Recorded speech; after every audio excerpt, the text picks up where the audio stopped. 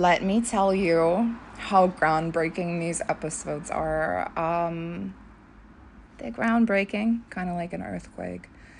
But at the same time, you know exactly how divine lives the reapers inside your mind, Genevieve. Thank you. Thank you, thank you. Circumvent to your own reality.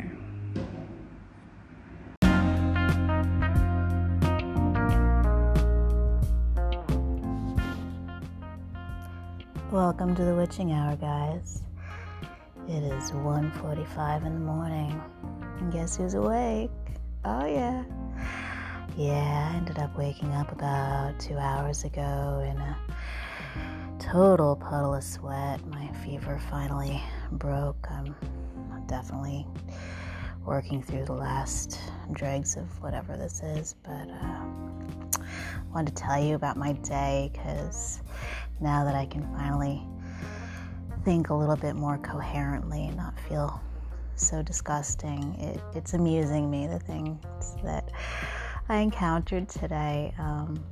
I don't know how many of you follow me on TikTok and Instagram, but I'm sure you've seen my dog shit escapade at the park that the dogs and I go to like 5 times a day. Yeah, we officially hit day 14 of my coup. I think that's what I'm going to label it. It's definitely a military coup because I rose up in a mast and took over.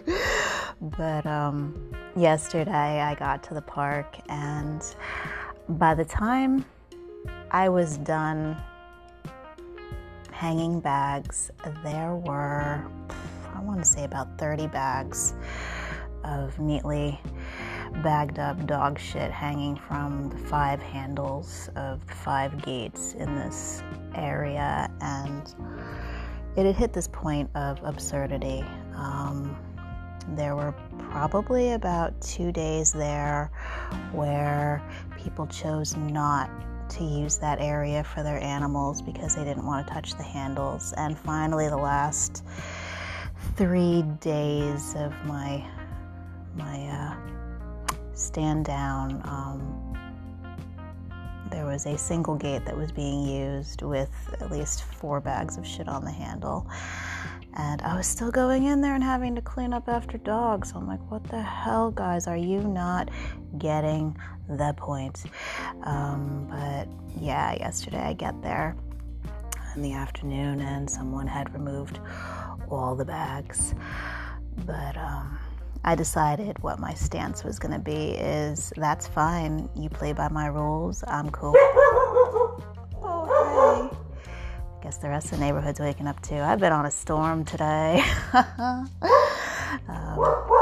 Yeah, so it was, I finally decided to make some signs up and hang them neatly on the debagged fencing, clearly stating, hey, play by my rules or I keep making you deal with it.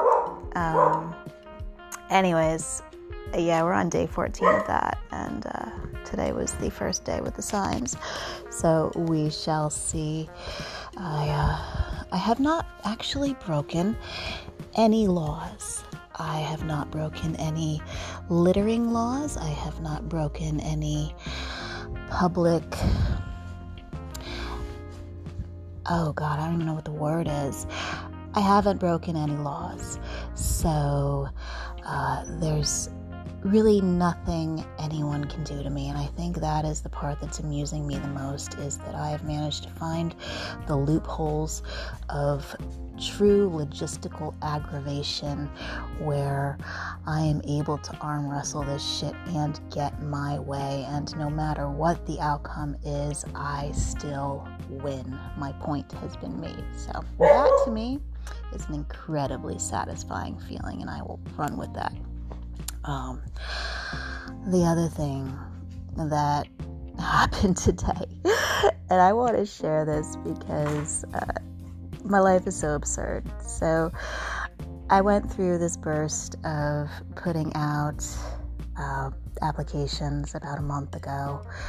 I'd hit a situation. Of course, there's this chronic money struggle in my life right now, just trying to sustain the studio in an environment that is absolutely unsustainable, and just not being able to find the momentum where I can make enough profit to start really putting money away to save to get out of here. And it's just been this. It's been months of this. Every part-time position that I've tried to go into since getting hit by the car last year has just failed so epically, and it's become such a repetitive pattern that I finally have just decided I'm not supposed to be doing this with my time. And today just confirmed that, because I didn't even get to the part of, accepting a job offer. All my applications just get rejected, and it's like a universal unheard of, because again, I'm super qualified, and it's just such a weird pattern.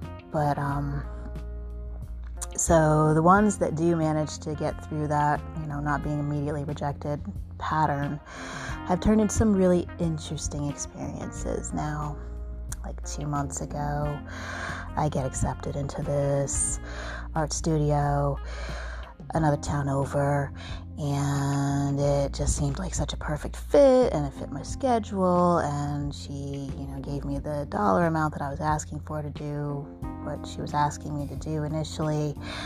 And literally the first day I start this job, I walk into a motherfucking shit show of complete disorganized chaos that I can't even believe she was capable of covering during the interview process, because I have a nose like a bloodhound for drama, and I really vetted her out because I'm just tired of this shit happening.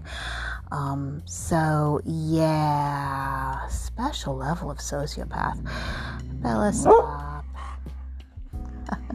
We got crackheads all over the place. This is going to be one of my more chaotic episodes. Welcome to my shit show. Bella's nickname is affectionately the Sentinel in the pack, because she's my tiniest pup, and she's very submissive, though she is starting to find her assertive side. But she's very, very good at getting the other two aware of situations that are happening. So as I've been growing with her, she's still pretty brand new to the pack. We've only had her since May. As I've been learning her personality and seeing where her strengths lie, I've realized that she is the perfect sentinel for the pack, and I'm just letting her kind of move into this position and, shaping it the way that it's useful. But as a result, I don't discourage her from barking at windows in dark corners, because she sees things that we miss. So yeah, she's useful. Anyways, where was I? Oh, okay. So yeah, so I walk into this dramatic shit show on the first day of this job that I had started, and I realized that I had made a terrible, terrible mistake. Ultimately, what happened is I worked a week, and she ended up testing positive for COVID and shutting down the whole studio. And by the time that got sorted out, I'd had enough negative interactions with her to hit her with a resignation of being, a formal employee under her studio, and being like, look, this is how I'm going to operate this. If you need me as an artist, here's my W-9, here's my contract for my fees, and here's what the process is going to look like, and you can hire me, piece by piece for things that you might need me to take over that you can't handle at your studio. And it's just been a nightmare trying to navigate that process with her. I've only done one more project with her to completion, and she just canceled the last 2 contracts that she had tentatively signed up for. So I'm not going to be working with her anymore, but it's frustrating, because these are I'm trying to establish predictable sources of income, and it just doesn't seem to be taking off that way. But today I get finally an interview for an application I put in a month ago for another paint and sip operation in Charlotte, and I was surprised that it took them so long to get back to me, honestly, but she scheduled this interview like immediately today after ignoring my application, and I get that notification at like 9 a.m. this morning that she wants to do an interview this afternoon, and I'm already, feeling like crap and thinking, oh man, this is going to be fun. Phone interview. So I get on the phone with this woman, and she starts outlining what the studio is like, and it's the same type of franchise thing that I was working with when I was doing this in New York. So I understood the rudimentary layout of what was being offered to me. And the questions I get asked during interviews, oh my God, okay, so I don't think I interview well anymore. I have become a very direct and clear person on what works for me and what doesn't work for me in employment situations, and I am very, truthful and honest and clear about that from the get-go in an interview process. So when I get hit with questions like, how do you organize your day, and what are you looking for in an employer, I will just hit them straight between the eyes with a slingshot of truth, and I don't hold back. I'm clear about my difficulties in working with people, what frustrates me. I'm very clear about that. I'm clear about how adamant I am on having clear expectations laid out for me and understanding the rules of the game before I even enter the game. And today it was just over the top because I was still working through, a fever, and she got hit with this New York style rattling off of, just a list of all my expectations. And this poor woman, and I believe she was from someplace in India, judging from her accent, she just gets hit with this very truthful tirade of, polite bluntness, and she's like, wow, that sounds so chaotic, and I'm like, yeah, well, you know what, it works for me. But like in that list of things, I'm blathering on about how I have a photographic memory and how my organization system has like 20 different layers, and I have like a system of not only having my phone organized, but I've got notebooks, and everything's extremely categorized. And it made me realize, because I loved how honest her reactions were to what I had just hit her with. It's probably the first time an employer had come back to me with that level of honesty as well, and I appreciated that about her.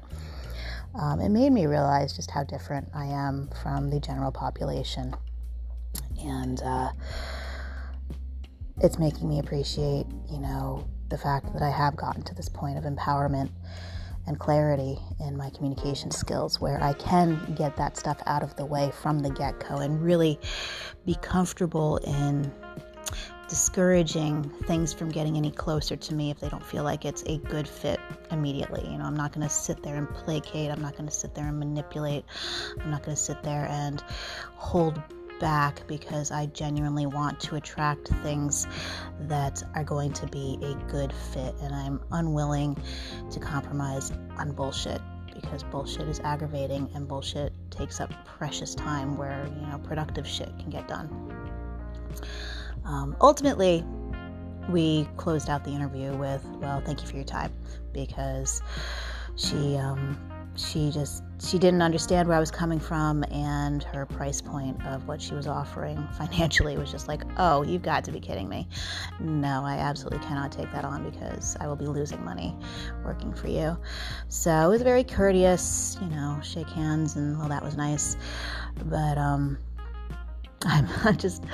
going over this entire interaction in my head and just chuckling about it, because I guess I'm just a lot. And now I'm starting to understand that whole 2 extra thing. Like, I'm just a lot to take in. What other things happened to me? Oh, okay. Yeah, the other thing that you might have seen on social media, about a month and a half ago, I had one of the crackheads that lives across the street from me losing her shit because, I don't know, she was in withdrawal or something, and she trashed my porch